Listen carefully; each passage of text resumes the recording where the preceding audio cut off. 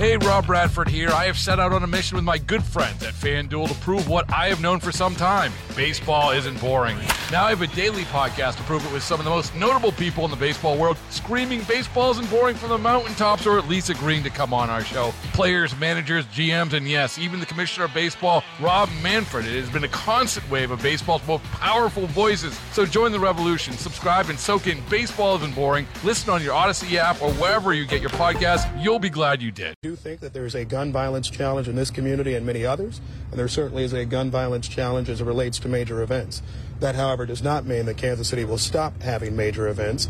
We will do all we can to make sure people are safe, and that's why I think you're seeing so many people at KCPD and the Kansas City Fire Department doing work to address that.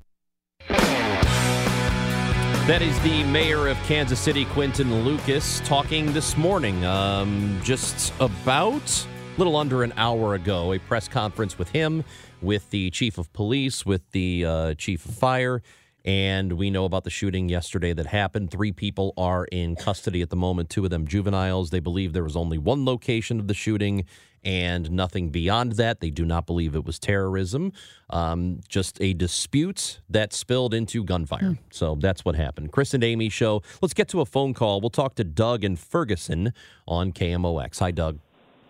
Hi. So I had 2 thoughts. First, the Second Amendment, which is a constitutionally protected right, is the hardest one to use already. There's 15,000 gun laws. When somebody says something stupid, we don't try to take away their right to free speech. Second, there are a lot of things we can do that aren't banning guns. You're not getting rid of 400 million guns unless you want to confiscate.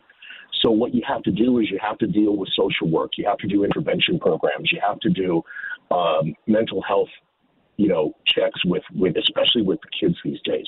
Kids are struggling mightily now. Those are the things we can do.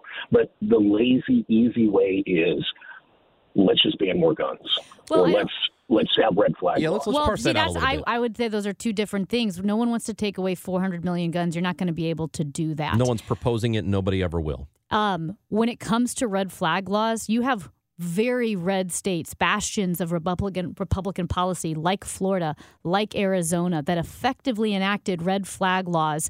They have an extremely high burden of proof for anybody who proposes that, put someone up and say, this is my son, this is my brother, here's the evidence that I think you should take his gun for 24 hours while you investigate because he's been making threats to me and to his school. And the burden of proof is so high. And Florida, which one of the congressmen called it the gunshine state because it has such free gun laws.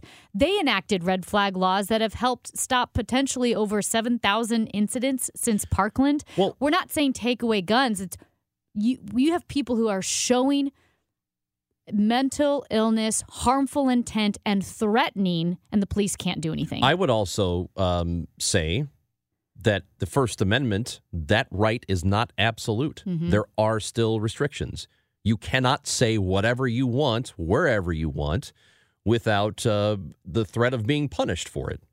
You just can't be jailed for speaking your mind on things.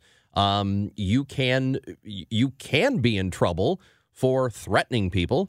You can't just give threats.